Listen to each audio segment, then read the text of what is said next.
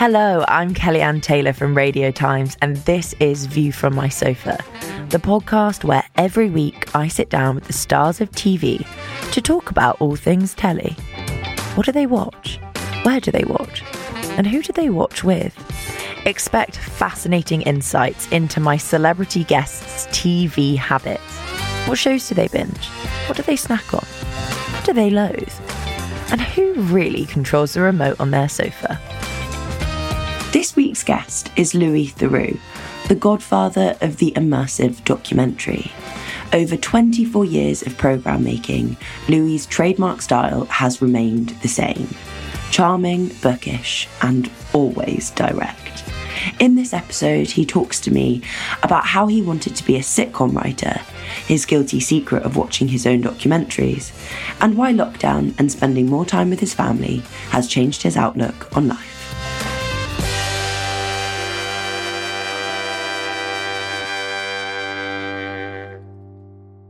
Louis, hello and welcome to View from My Sofa. Hello. Thank you for having me. That is quite all right. Let's start with what is the view from your sofa and talk me through your living room setup. I want detail. Well, the view from my sofa involves looking across the front room at a flat screen TV on a wall that's surrounded by books. And like I said, it's a sort of it's a room that's slightly separated from other parts of the house, so you can actually feels like you're in a sanctum. You can enjoy the TV. Like if in another house, in another time, it might have been a library. It feels quiet and it feels like a place that's dedicated to relaxation. It's away from the hubbub. And so if my wife and I are so minded, we could just relax there and watch our programs and feel like we're in our own space. And what have you been enjoying watching recently on telly? Well,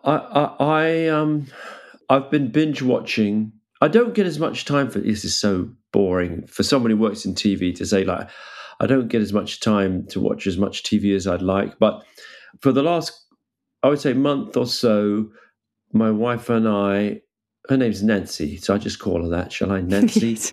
We've been watching the series Better Call Saul, which, as many of your listeners will know, is a spin-off and prequel series from Breaking Bad, the legendary series about Walter White becoming a huge meth manufacturer and criminal kingpin. And Better Call Saul follows his lawyer, who is sort of roguish Jimmy McGill, who takes up the name Saul Goodman. So that's what we've been watching mainly. Who generally controls the remote in your house? Well, the thing about the remote is it's almost got a mind of its own. Like the remote goes missing quite a lot.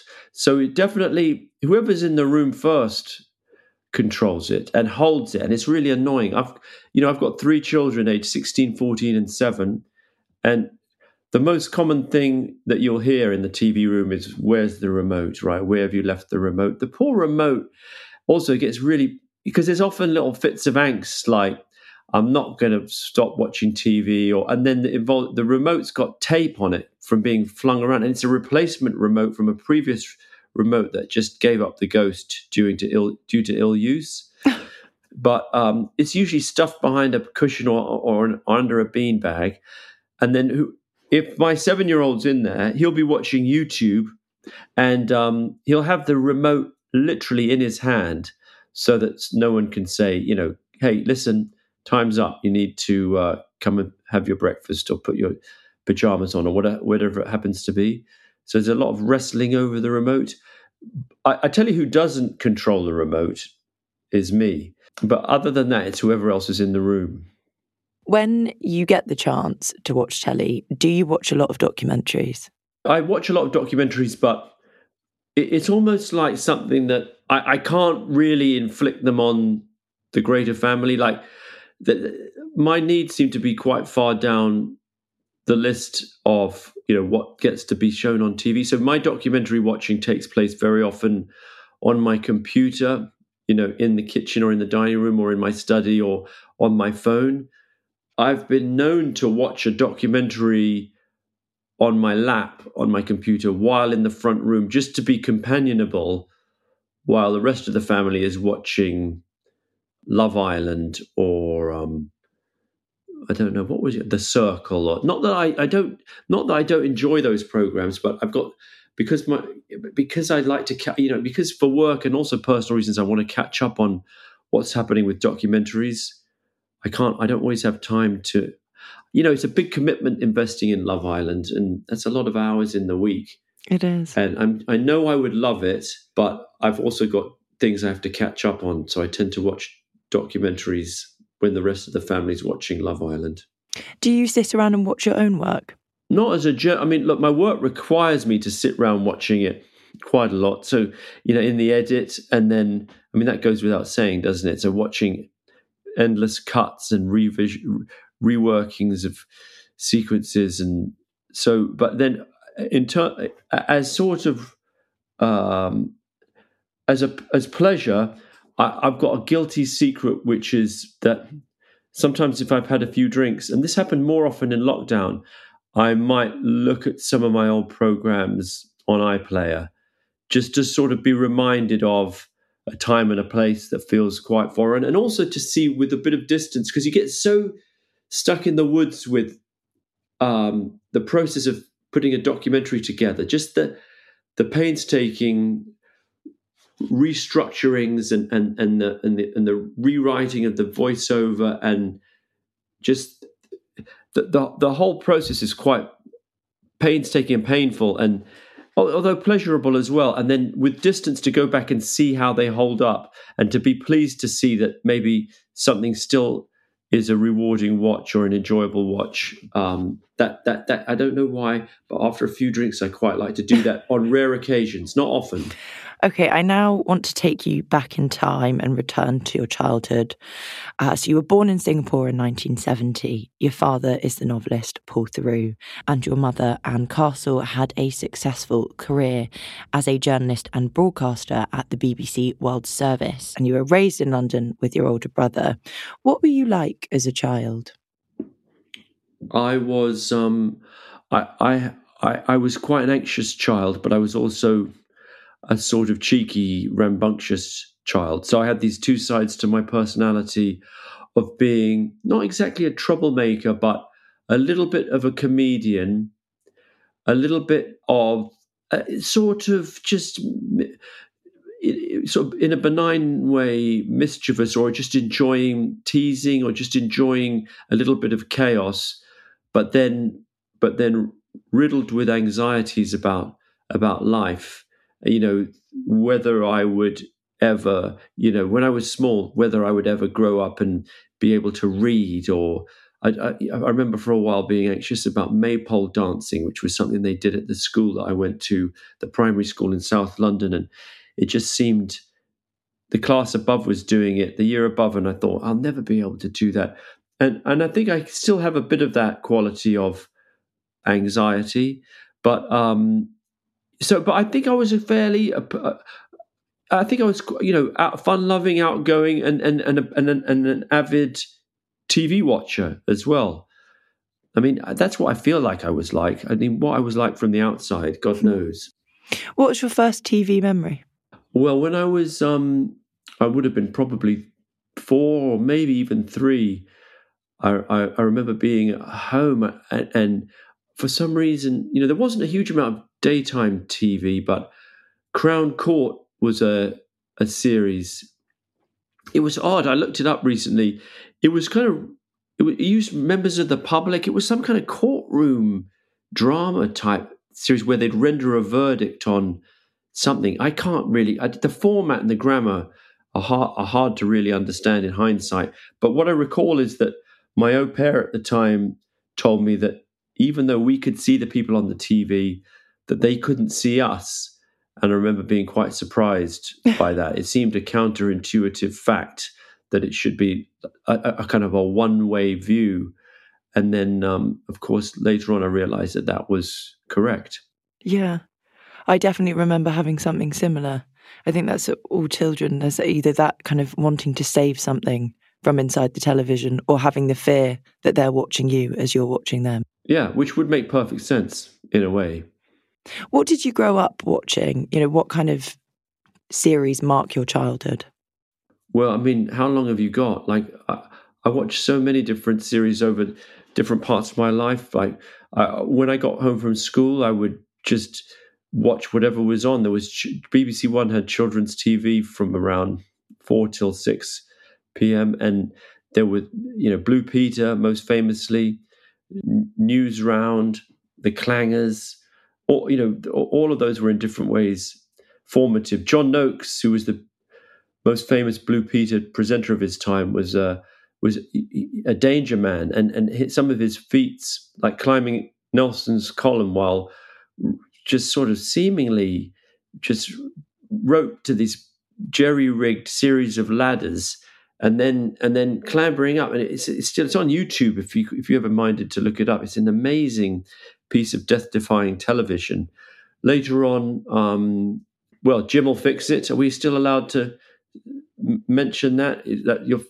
That's less easy to find nowadays. But like everyone, I was sort of beguiled by the premise, which was that the nation's children's wishes would be granted by a fixer, and then sort of vaguely troubled, or at least intrigued by the weirdness of the presenter, who was Jimmy Savile, later revealed as a serial sexual predator. Top of the Pops, I loved and then Kenny Everett. I should mention Record Breakers as well, for some reason. Another BBC fixture which had Roy Castle presenting and Norris McWhirter in the role of officiator of the records. Kenny Everett was special because he had that chaotic comedic energy, and he was one of the first people I saw on TV who seemed to reveal the aspects of how it all worked. Like, he'd pull the cameras in directions and show the behind-the-scenes elements of the sort of the wires and the rigging and the set. And I think we in TV sometimes forget how fresh and weird it is to viewers at home to be reminded that there's this sort of plumbing and guts of the process that's kept off screen. Yeah. And to see that as a child on Kenny Everett's video show, I remember thinking, wow, it landed with a kind of revelatory power that there was a sort of honesty about the process that he was showing. The fact that he was showing it, and later on that informed some parts of the TV that I would make, the idea that it's always somehow refreshing, or a sort of, it gives you a jolt when, as a viewer, you are shown, even if it's just the sound recordist or a boom dipping into shot or something going slightly wrong, some element of the process jumping the tracks is a wonderful storytelling, sort of coup de théâtre, a way of sort of grabbing the audience by the lapels and getting them to pay attention. Did you ever, when you were watching television, envision yourself on there? And it doesn't have to be in childhood, but maybe during your teenage years. Was that something that you thought, maybe I'd like to be on screen? I used to write into Blue Peter whenever they had a competition and try and get my entries on, and obviously that didn't happen. And I wrote to Jim will fix it. I never sort of saw myself as a presenter, or as much as I admired John Noakes, I'd never thought, well, maybe one day I could be like John Noakes. And even as far along as in my late teens, when I was thinking about jobs, I never imagined that being on TV might be something that I'd consider, which I think probably is the right impulse, right? I'm always a bit suspicious about people who come to me and say, young people, is like, oh, I want to be on TV like you. I want to be a presenter. And I think, well, that's not a good start. If you said, like, I want to explore this amazing subject because I'm fascinated by it, or I want to make programs about these things, that's maybe the way to think about it. So I came into TV almost by accident. I wanted to write for TV, and in fact, I was living in America after I left university. I have a US passport through my dad, and I was working for magazines and also freelancing in New York. But my dream really was to write for television, and in particular to write for a sitcom like Friends or Larry Sanders or maybe The Simpsons. Or I really wasn't that fussy. I knew that I felt like TV was in a golden age, and and I felt as though it would be, if I could measure up in TV, I felt like it would really, it would sort of speak to, it would sort of confirm that maybe I had something, that I was able to write and connect with people through my writing and write funny things, which I hoped that I was able to, like, through print. But TV felt like a more vigorous, wider spreading medium. Anyway, that was how I ended up getting hired on Michael Moore's TV Nation in 1994. Was I went along hoping to be a writer or a researcher, and then he suggested that I should be a presenter. Yes, I went back and watched some of the clips yesterday, and we're going to come on to talk about that. But firstly, I just want to take you back, because you did kind of mention it there. But when you were at school, you became a boarder at Westminster School, and that's also where you befriended Adam Buxton and Joe Cornish, and you made sketches. And I wondered if that was perhaps your first kind of induction into writing comedy and exploring that side of your personality and the kind of theatrics of that. Well, yeah, yes and no. Like I definitely wrote little things that I thought were funny, even as a child, like 8, 9, 10 years old. I'd occasionally just get the urge to write little comic books or spoof newspapers, and then with my brother and a couple of friends, we'd sometimes record little radio shows.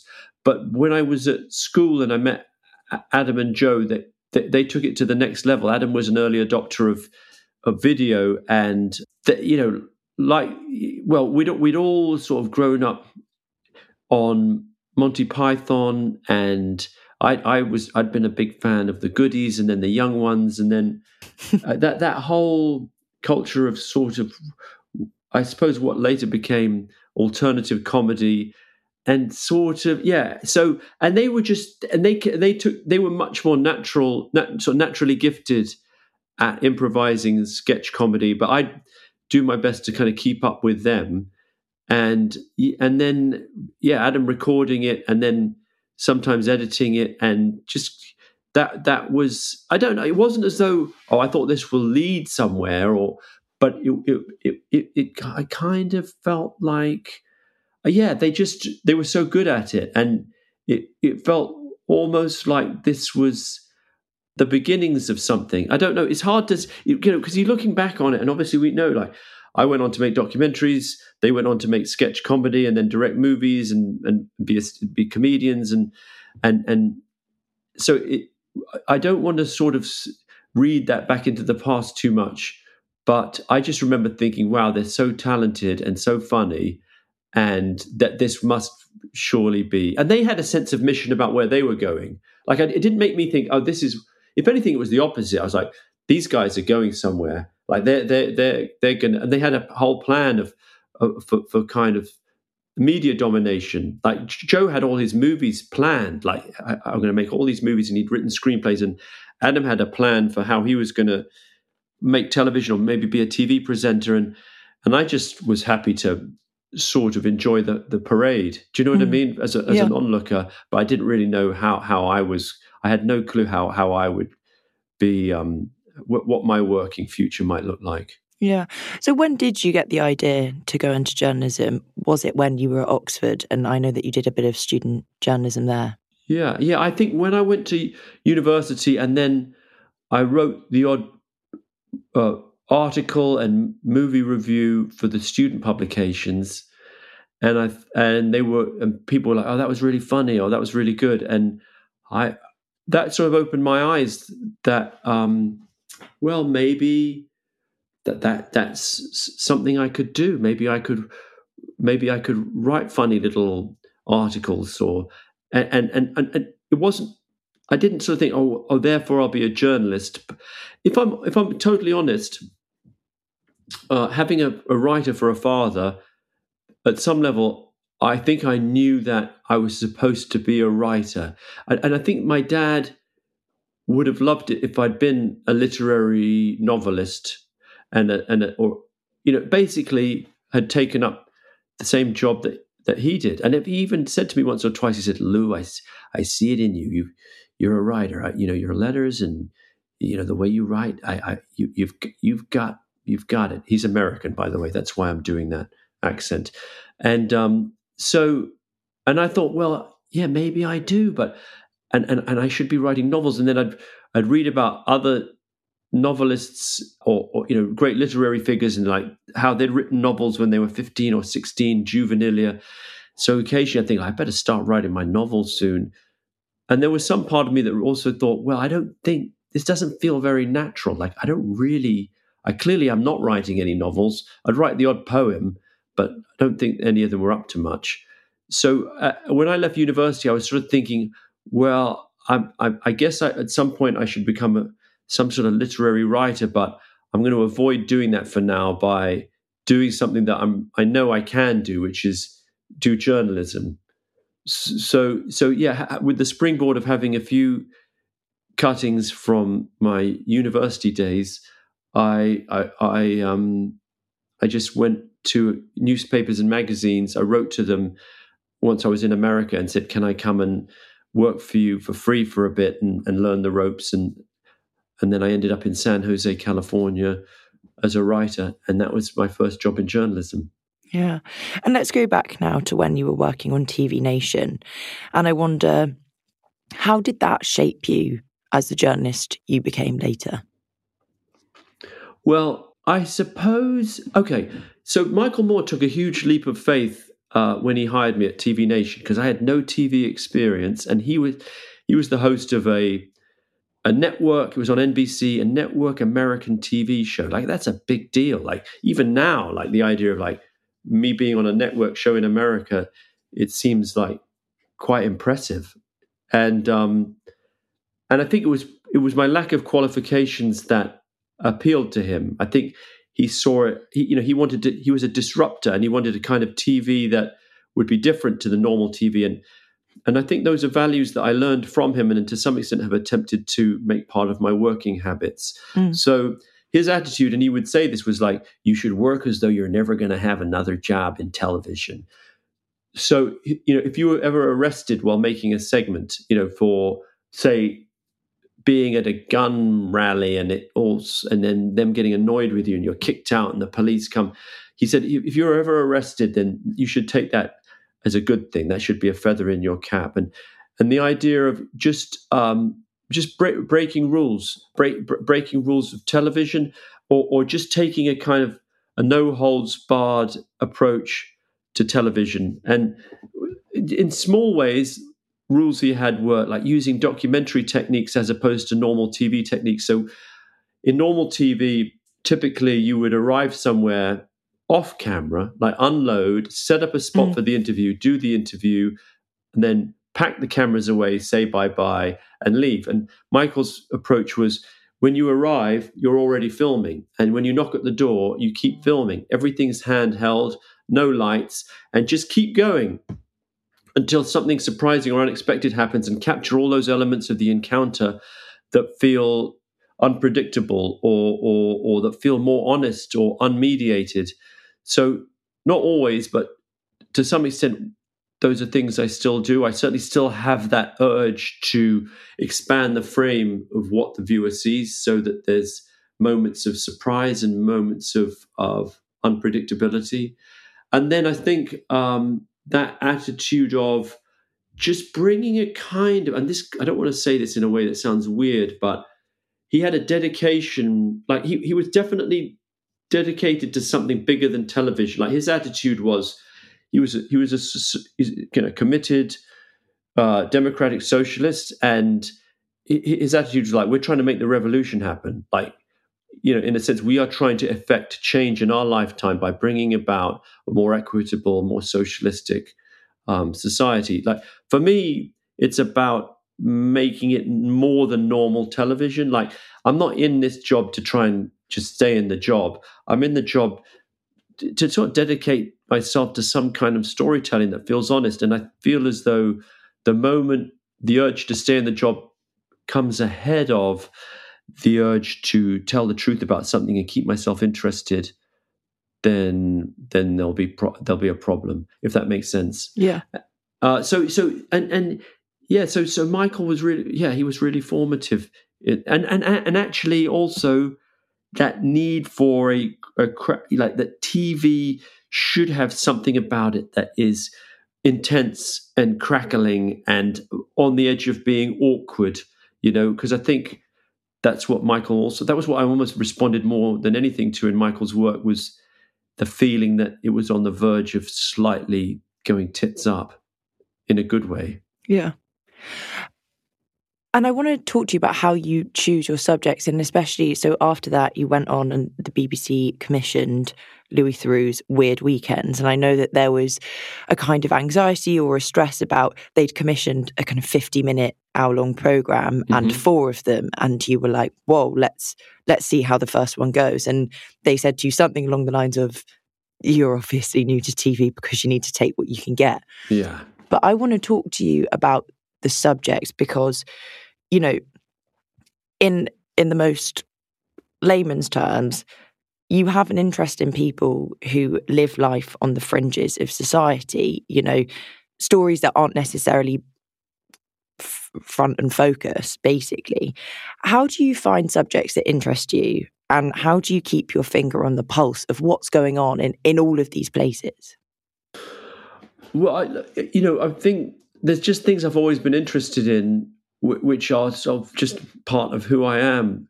Subjects that are filled with either some feeling of taboo, of angst, of being maybe even disreputable or controversial.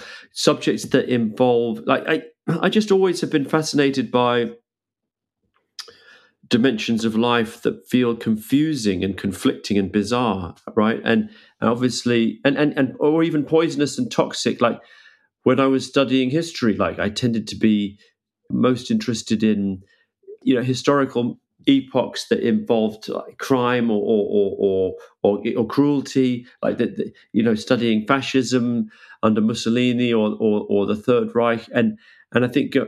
Or warfare, or just man's inhumanity to man. And I think later on, I just had an appetite for, reading books of true crime. When I read Truman Capote's In Cold Blood, it was a kind of revelatory moment, or reading kind of countercultural literature, books by people like William Burroughs, or there was a writer who's dead now called Adam Parfrey, who compiled just really dark and twisted accounts of people who lived on the edge in ways that are kind of deeply upsetting and horrific. And actually, my parents to some extent took a part in that. There'd be books around the house about crime, about whether it was Dennis Nielsen or the Yorkshire Ripper, or so that was part of my mindset. That was just part of my mental furniture. And then when I had my series, it seemed put perfectly. The first segment I made on TV, it should be pointed out, which was for Michael Moore, was about millennial groups, one of whom were a neo-Nazi outfit that imagined all the races would be sent to different planets. And as awful as it is to say, that was my moment of TV. It was like a kind of hugely. Oh, I say hugely, but it was my TV baptism. It was the moment where I thought, okay, I think I can do this. I think I can do this job, because I was talking to these 2 neo-Nazis about their end time scenario that involved, racial segregation, and it was so ludicrous and so weird, and also so nasty, and yet the clash of that versus the kind of the strange sense I got that they wanted to be friendly to me created a really intriguing cultural sort of mix as a story. Anyway, I think when I made my series, I just thought, well, I wanted to have that, a flavor of that sense of forbidden culture. And so the first 2 we made, the first one was about survivalists in Idaho and Montana, and the second one was about the porn industry in California. And I thought, well, and it seems to me like that is what's interesting. I don't want to make something about amateur model boat enthusiasts. Do you know what I mean? Or indeed, it's not that it's not valid, but bird watchers, or join Leonardo DiCaprio on the set of his new movie. That's fine, but I want to make something that's about people who are just deep in their own soul, are sort of dealing with the things that are of most importance, or the things that run deepest in our condition as a human species. And I think your other question was to do with maintaining any sort of relevance, but these are evergreen subjects, and I think that the reason people can still watch programs I made 20 or 25 years ago, if they're not too troubled by my wardrobe, which I will allow, was quite odd in hindsight, and my sort of oversized leather jacket and my strange hair and glasses. But the actual encounters and the nature of the themes that we were dealing with are totally still relevant and intriguing. And I think, those subjects that take you to the heart of who we are, whether it's crime, cults, mental health, the sex industry, those will always be interesting. And I think probably will always be part of how we exist as a species. When you go into an interview, and I'm keen to kind of get into your mindset for this, I know that you say you go into these interviews and there is always the line of you are the journalist and this is the story and you're trying to get to the truth. But I wonder, A, if you feel a duty of care towards your interviewees, and B, how you kind of toe that line and get them to open up to you, but without getting friendly, if you like. Well, first of all, I think being friendly is okay. Yeah, it's not friends. To be friends, sometimes you become friends, but your job when you're there isn't to be a friend. I think friendliness is totally valid and fine. Like, I remember, it's odd, but I remember being at San Quentin prison and the guards had the same attitude. Because I noticed there was a lot of you'd expect like guards and inmates to be at loggerheads, but it's in the nature of like things needing to run smoothly that they sort of have to rub along with each other, and there's a friendly relationship. And I said to the guards, like, are you a friend of this guy who you're keeping under lock and key 24/7? And the guard said, no, we can't be friends, but we can be friendly. So maybe mine's a similar. I mean, I don't like to think of myself as a prison guard, but it's a similar thing. Like, you're out there, you're trying to build trust, you're trying to build an atmosphere of friendliness that will lead to the person you're talking to kind of speaking unselfconsciously, feeling that they can express what's really in their hearts. And then, sometimes if it's someone who's, more, there's a sort of range. Like, there's vulnerable people involved with mental health issues for whom a friendly and supportive atmosphere is absolutely appropriate. And then you've got people who are promoting hatred and toxic political views or advocating criminal acts, and that in that situation you're not being supportive.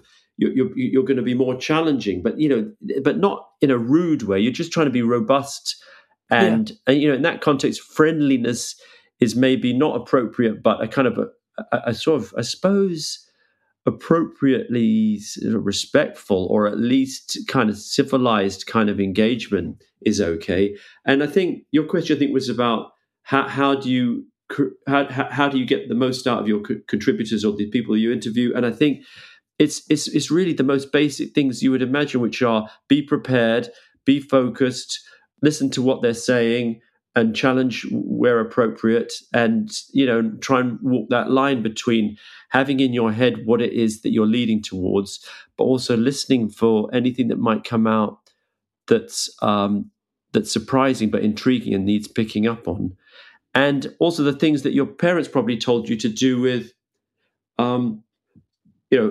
be punctual, offer to take your shoes off if you're going inside, read body language. Think about what's likely, politeness and good manners go a long way. And I think, it's not a technique, it's just the way you should go through life. But actually, it turns out can also apply in a journalistic setting. Yeah. I want to move on now to talk about your new series. So firstly, over lockdown, you launched a podcast series grounded with Louis Theroux, which saw you kind of chat to high-profile guests that you'd been longing to talk to. Now you're releasing Louis Theroux Interviews on BBC Two, which sees you explore your guests' lives and careers in a very personal and intimate way. You've got everyone on the show from Stormzy to Judi Dench to Bear Grylls. So I wanted to ask you, has your own fame and success as a broadcaster, and quite rightly the reputation that you've accrued of being a good journalist, granted you more access to those at the very height of fame? I think it's helped. I think I would have struggled earlier in my career. I mean, I think earlier, 20 years ago, I wouldn't really have known how to how to go about approaching a series like this. And I also think in some ways, as good as it was in many respects, that kind of take no prisoners attitude that Michael Moore had, I do think there are limitations. And this isn't putting it on Michael Moore. It might have been how I interpreted that. But that if you're not careful, like there's an us and them attitude that can set in, which is like, let's go out there and basically do whatever it takes to get what we need. And as I've got older, I've grown maybe a little bit more nuanced in how I view that journalistic transaction. And I see that if you're talking to a celebrity, the idea is not to absolutely turn them over. Like, really, if you can approach people who you're intrigued by and who you feel have something interesting to say, then just go into it almost as a cooperative endeavor where, they're opening up to you, but you're also saying, like, we want to get the best out of this, right?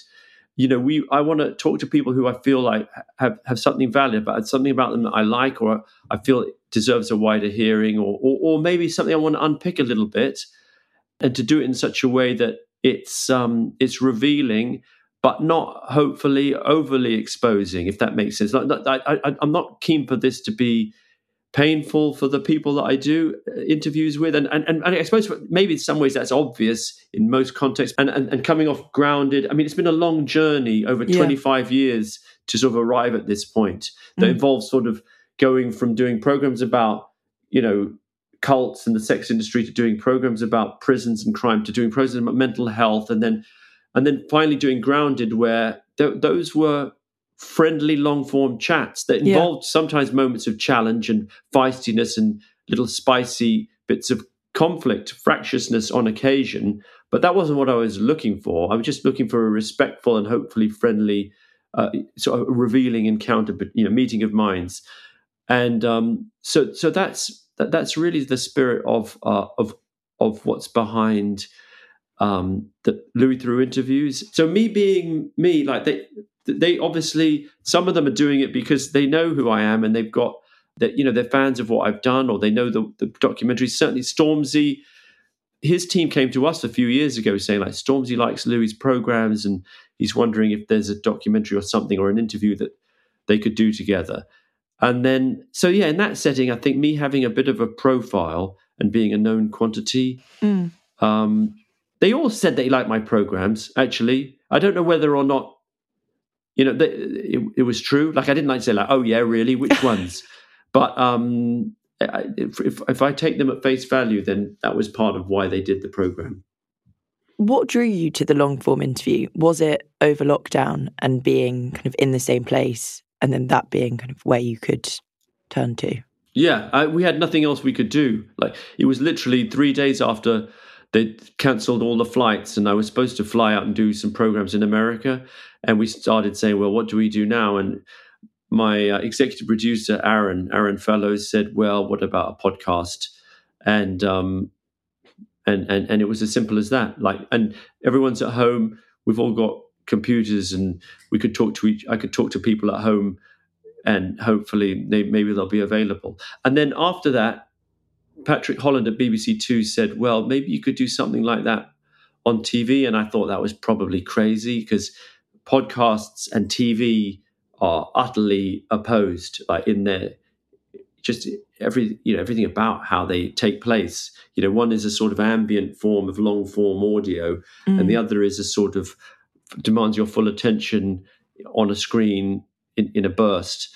And but we kept thinking about it, and then I think the breakthrough moment was thinking, well, maybe if there's a master interview that takes you through the show, that you sit down for 2 or 3 hours and get that, and then alongside that you have little moments, breakout moments of actuality, then maybe you've got something. And so that was what we did. And I should also mention that in lockdown I became aware that it was quite nice being around my family more, and that they were growing up, my kids were growing up. And so this was a way of working that would mean I could be at home a little bit more, not on the road quite so much. So that was part of it. And I want to just ask, you've always been very open about being a rap fan. You've recently become TikTok viral. Was Stormzy one of your ultimate guests? Oh, yeah, definitely.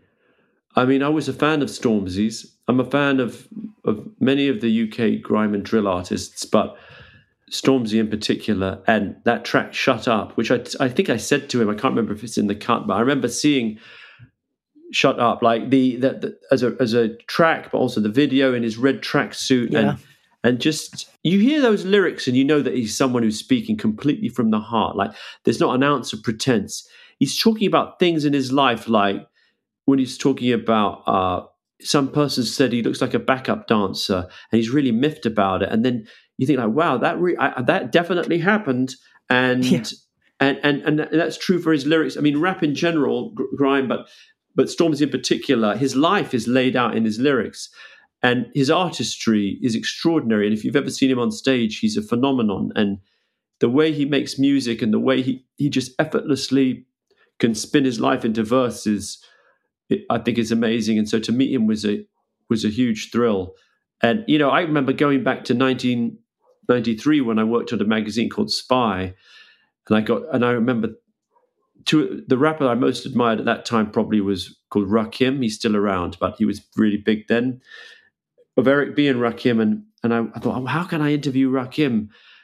And I just ended up calling up his PR or his label, and they said, you know, Rakim's just split up from Eric B. But, you know, you can do an interview if you want. And thinking, like, oh my God. And I interviewed Rakim, and I actually broke the story about Rakim and Eric B breaking up. And it was in, I think it was called Vibe magazine.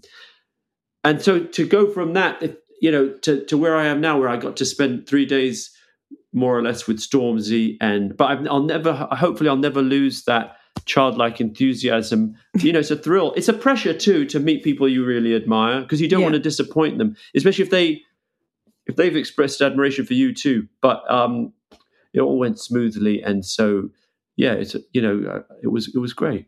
And it's a very good program. Thank you. I'm going to take you to the final part of our interview. I'm going to play you 3 theme tunes, and if you could guess which ones they are, that would be fab. This is number 1.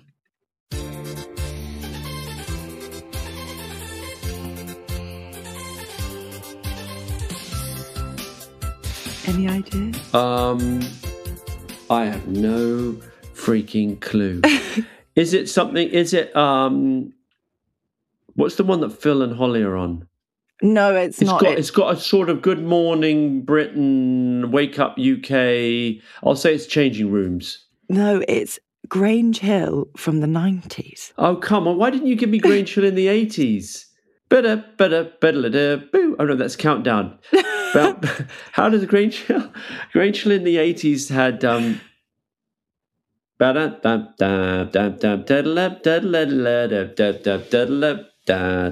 that one I could have done. I'm sorry. You gave me the wrong vintage. I hope you get this one.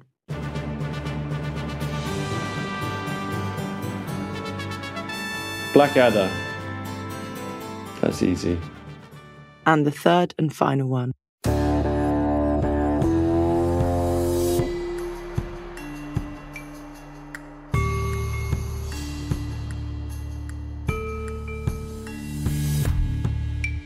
I don't even have... I'm going to have to...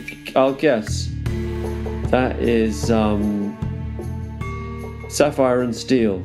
No, it's Breaking Bad. Is it? Well, see, that's what happens when you skip the titles. That's what I do too. Yeah. That's the glory of Netflix. God, I wouldn't even now you've said it, I don't recognise it. Never mind. It's been a few years since I watched it. Anyway, Louis, thank you so much for joining me on View from My Sofa. It's been a pleasure. Thank you so much. Thanks for listening to View from My Sofa. If you want to hear more from Radio Times, don't miss our Smart TV podcast, in which we tell you what shows to watch this week and one to avoid. And if you want to read more interviews with the stars of the small screen, don't forget to pick up your copy of Radio Times. It's out every Tuesday.